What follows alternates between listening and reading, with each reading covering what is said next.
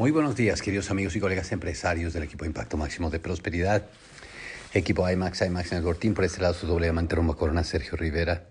Con este podcast doble X de actitud, pues mucho se habla de los cambios generacionales, mucho se habla de los cambios en, sobre todo la tecnología, que pues efectivamente es un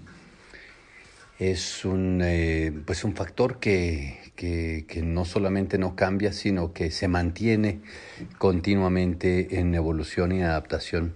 Sin embargo, yo creo, muchachos, que hay ingredientes claves a lo largo de la vida.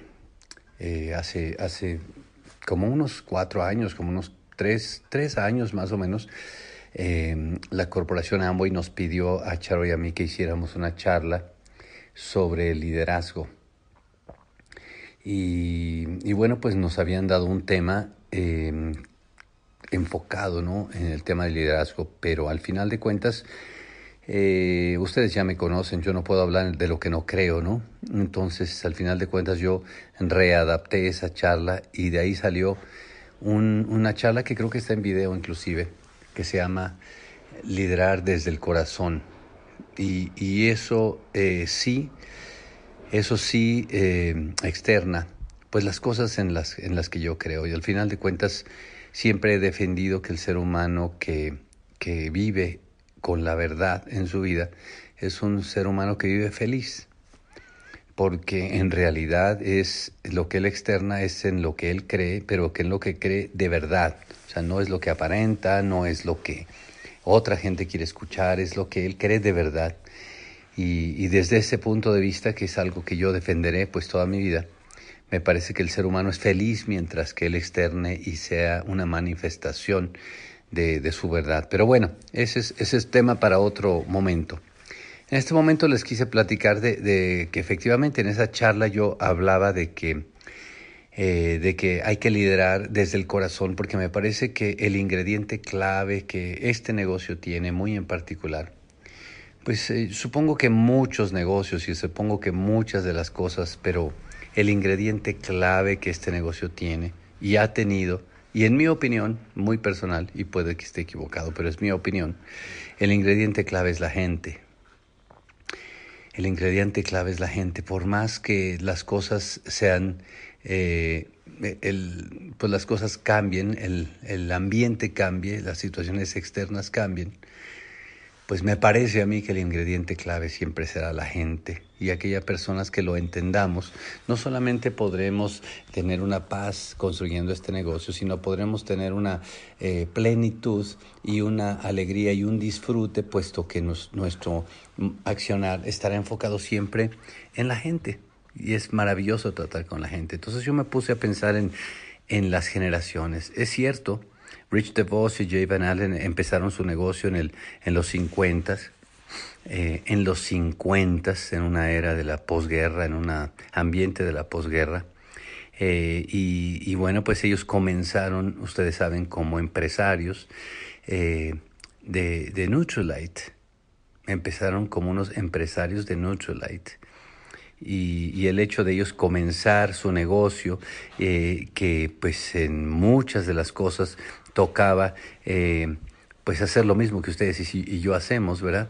Tocaba hacer una lista, tocaba hacer contactos, tocaba presentar la oportunidad, tocaba vender el producto, tocaba atender a los clientes, tocaba tener organizaciones, desarrollar líderes. Ese tipo de cosas no han cambiado. ¿Por qué no han cambiado? Porque todas se tratan del elemento más importante, que es tratar con la gente. Es cierto, no tenían la tecnología que hoy día tenemos. Es cierto, no tenían los productos que hoy día tenemos. Es cierto, no tenían las facilidades, la tienda, el internet, todo eso, pero tenían conciencia del elemento más importante, que es la gente. Y pasó esa década y entonces ellos empezaron a Amway a finales de los 50 y bueno, arrancaron ahí con una primera oleada de empresarios, de distribuidores, o como le llaman en Estados Unidos, de IBOs, y arrancó toda esa primer generación de empresarios, ¿no?, en la década de los 60, y después por ahí en los 70 apareció ya nombres un poquito más conocidos para nosotros porque ya pues están en nuestra línea de auspicio, o bien para Charo y para mí eran de estos audios que escuchábamos de las leyendas del negocio, ¿no? De las leyendas. Y en en esa década de 70s, 80s estaba Jim Dornan, estaba Bob Andrews, pertenece también posterior al final a Tim Foley. Y bueno, pues de esa Bill Childers y mucha de la gente que algunos de ellos inclusive ya fallecieron o ya están falleciendo porque están pues ya viejitos.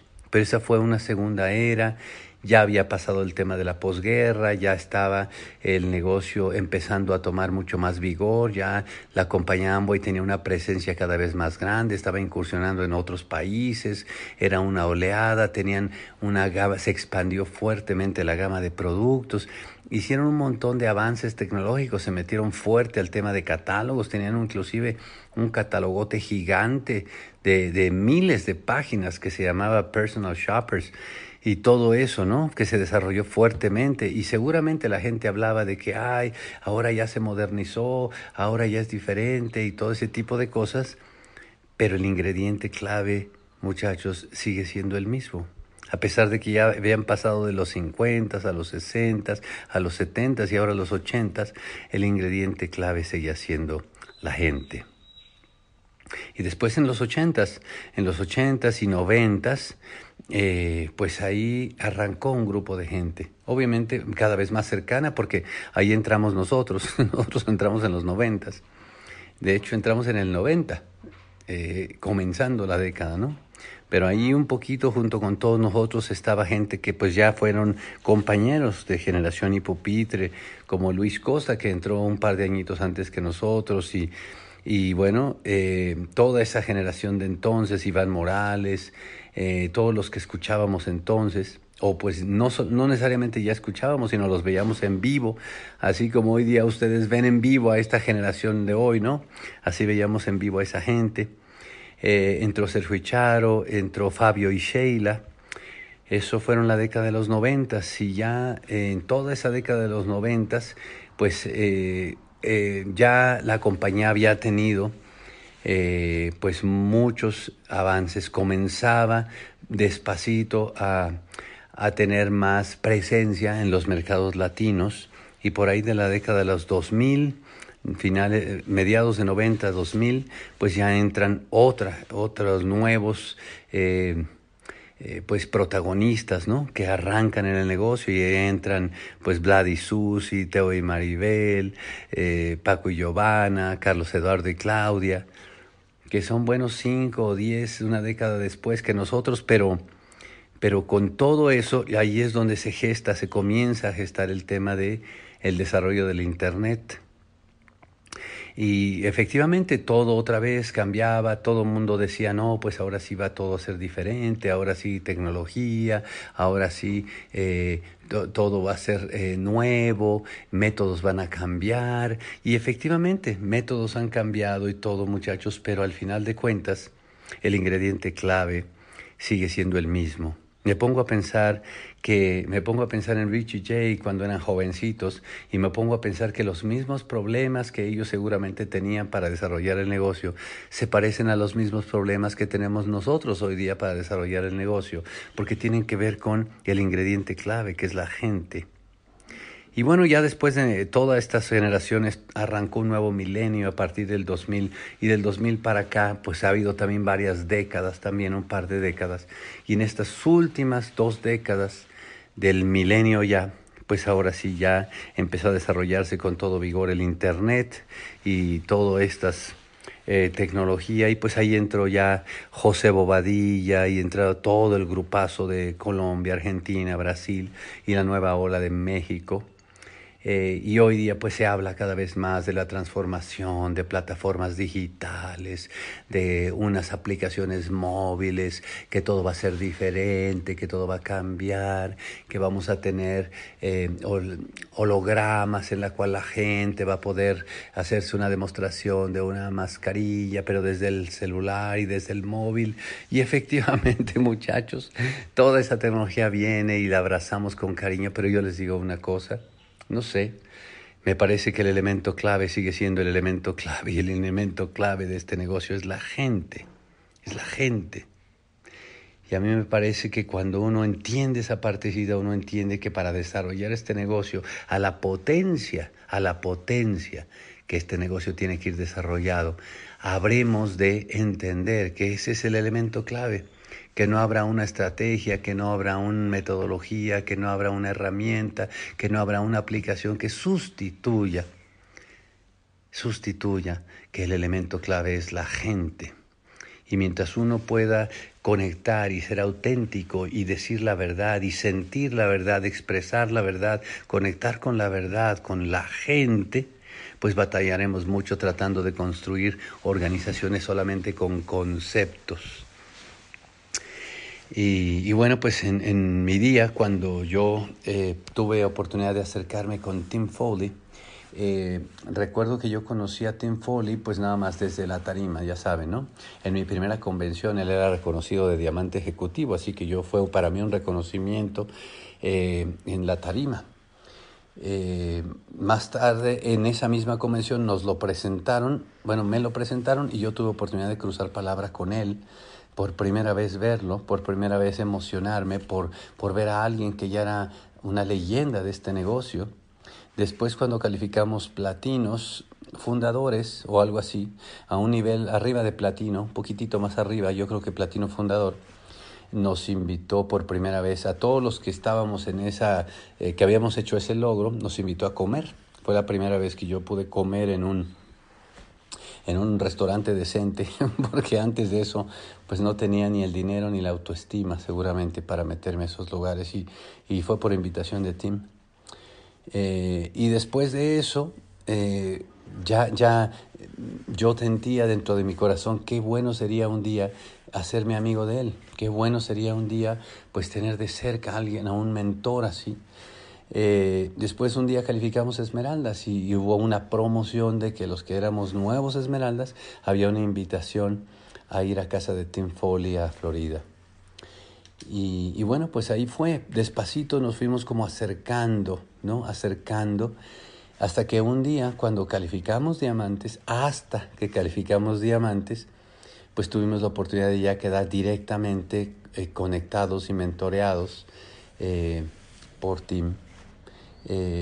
Y bueno, pues yo les cuento, muchachos, que hoy día Tim ya no está tan bien de salud, ustedes lo saben y tal, y sí lo extraño, pero yo tengo mis recuerdos de que cada vez que hablábamos, cada vez que teníamos oportunidad de que porque él se quedaba en la casa allá en Chicago, o porque conducíamos juntos, o a él le gustaba caminar, le gustaba hablar de lo que fuéramos a hablar, pero caminando. Cuando estábamos en esos momentos que yo atesoro tanto, jamás me preguntó sobre la estrategia, jamás me preguntó sobre nada de eso. Él me hacía por lo general 4 preguntas. Me he visto a mí mismo haciendo esas mismas preguntas con la gente con la que nosotros ahora verificamos progreso, ¿no? La primera pregunta que Tim me hacía era, ¿qué es lo mejor que ha pasado en tu grupo, en tu familia y en tu vida últimamente? Muchachos, tú dime a mí eso qué tiene que ver con técnicas del negocio, con déjame ver esta nueva metodología de trabajo. No tiene nada que ver, pero tiene que ver con el elemento más importante de este negocio, que es la gente. Y en este caso con la gente que para él consideraba que era prioridad hacer sentir bien, que era nosotros, que era a mí en este caso. ¿Qué es lo mejor que ha pasado en tu grupo, en tu familia y en tu vida? Y yo creo que para mí esas preguntas me dejaban en shock, porque cuando uno tenía oportunidad de hablar con alguien, tú estabas esperando como que te prestara su mente para resolver problemas, ¿no es cierto? Y sin embargo él contestaba todas tus preguntas con preguntas, o antes de que tú le preguntaras algo ya te estaba preguntando, y esas eran unas preguntas favoritas. ¿Qué es lo mejor que ha pasado en tu grupo, en tu familia y en tu vida, porque uno siempre tiende a pensar en lo peor que ha pasado, en lo que no está sucediendo, en lo mal que va, en los grupos que se fueron, en fulano que hizo tal mal cosa, en lo que está mal tu familia, en lo que está mal tu vida. Pero la pregunta ¿qué es lo mejor que ha pasado en tu grupo, en tu familia y en tu vida? Es una pregunta tan hermosa, muchachos, que deberíamos hacerlas todo el mundo, todos nosotros, cada vez que nos vemos.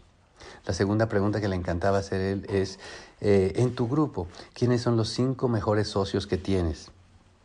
Esa pregunta le encantaba hacerla y a mí me gusta hacerla también. Y saben los que nos conocen, a Charo y a mí, que nos encanta hacer esa pregunta. En tu grupo, ¿quiénes son tus 5 mejores socios? Y otra vez, porque todos andamos pensando siempre en los peores, en los que no hacen, en los que se rajan, en los que todo eso, en los que no la deben, en todo ese tipo de cosas, en los que nos caen mal. Pero pocas veces pensamos en quiénes son los 5 mejores. Y si uno se enfoca en eso, uno tiene una sensación de gratitud, de amistad, de todo eso. Y esa es una segunda pregunta. La tercera pregunta que le encantaba era, ¿quiénes son aquellos que van a conseguir una meta importante? Entonces, como ves, el bombardear con preguntas de esa naturaleza llevaba atrás de sí un montón de lecciones y un montón de enseñanza y un montón de sabiduría. ¿Quiénes de tu grupo son los que van a conseguir una meta importante? Platícame de ellos. Y en ese momento ya empezábamos a hablar de nombres específicos. Yo estoy orgulloso de decir que varias de las personas que son líderes IMAX estuvieron siempre presentes en esas conversaciones. Todavía al día de hoy, cuando nos vemos con Tim en los viajes estos de diamantes, en viaje de Hawái, en los viajes de Achievers y qué tal, cuando hay un momentito, todavía veo dentro de lo que tiene instalado como preguntas naturales, a veces hace ese tipo de preguntas todavía, ¿no? Y me encanta eso. Pero es verdad, ponte a pensar.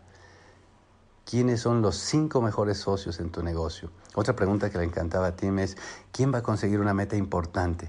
Te decía, ¿no? ¿Quién va a conseguir una meta importante? Porque es bueno hablar, siempre hay en el grupo alguien que se ha posicionado y que va a ser un nuevo plata en el grupo. Siempre hay en el grupo alguien que tiene la meta de ser platino fundador. ¿Te imaginas ahora con toda la gente que está trabajando y posicionándose para eso? Qué hermoso platicar de eso, ¿verdad? Siempre hay aquel que va a calificar esmeralda o a recalificar su zafiro, recalificar su esmeralda, recalificar su diamante, calificar nuevo esmeralda, nuevo diamante o niveles superiores. Y la última pregunta que Tim decía es, una vez que me contaste todo eso, ¿cómo te puedo ayudar? Esa era su pregunta de cierre, con esa sonrisa tan hermosa. ¿Cómo te puedo ayudar? Y bueno, pues al final uno se quedaba, pues, ¿cómo me puedes ayudar? Pues lo acabas de hacer. Lo acabas de hacer con preguntarme esto, lo acabas de hacer por hacerme pensar en esto, lo acabas de hacer por recordarme que no importa cómo avance la tecnología, no importa cómo avancen los tiempos, no importa cómo avance todo, el elemento más importante de este negocio, lo que une, lo que desata esa pasión y esa potencia es la gente.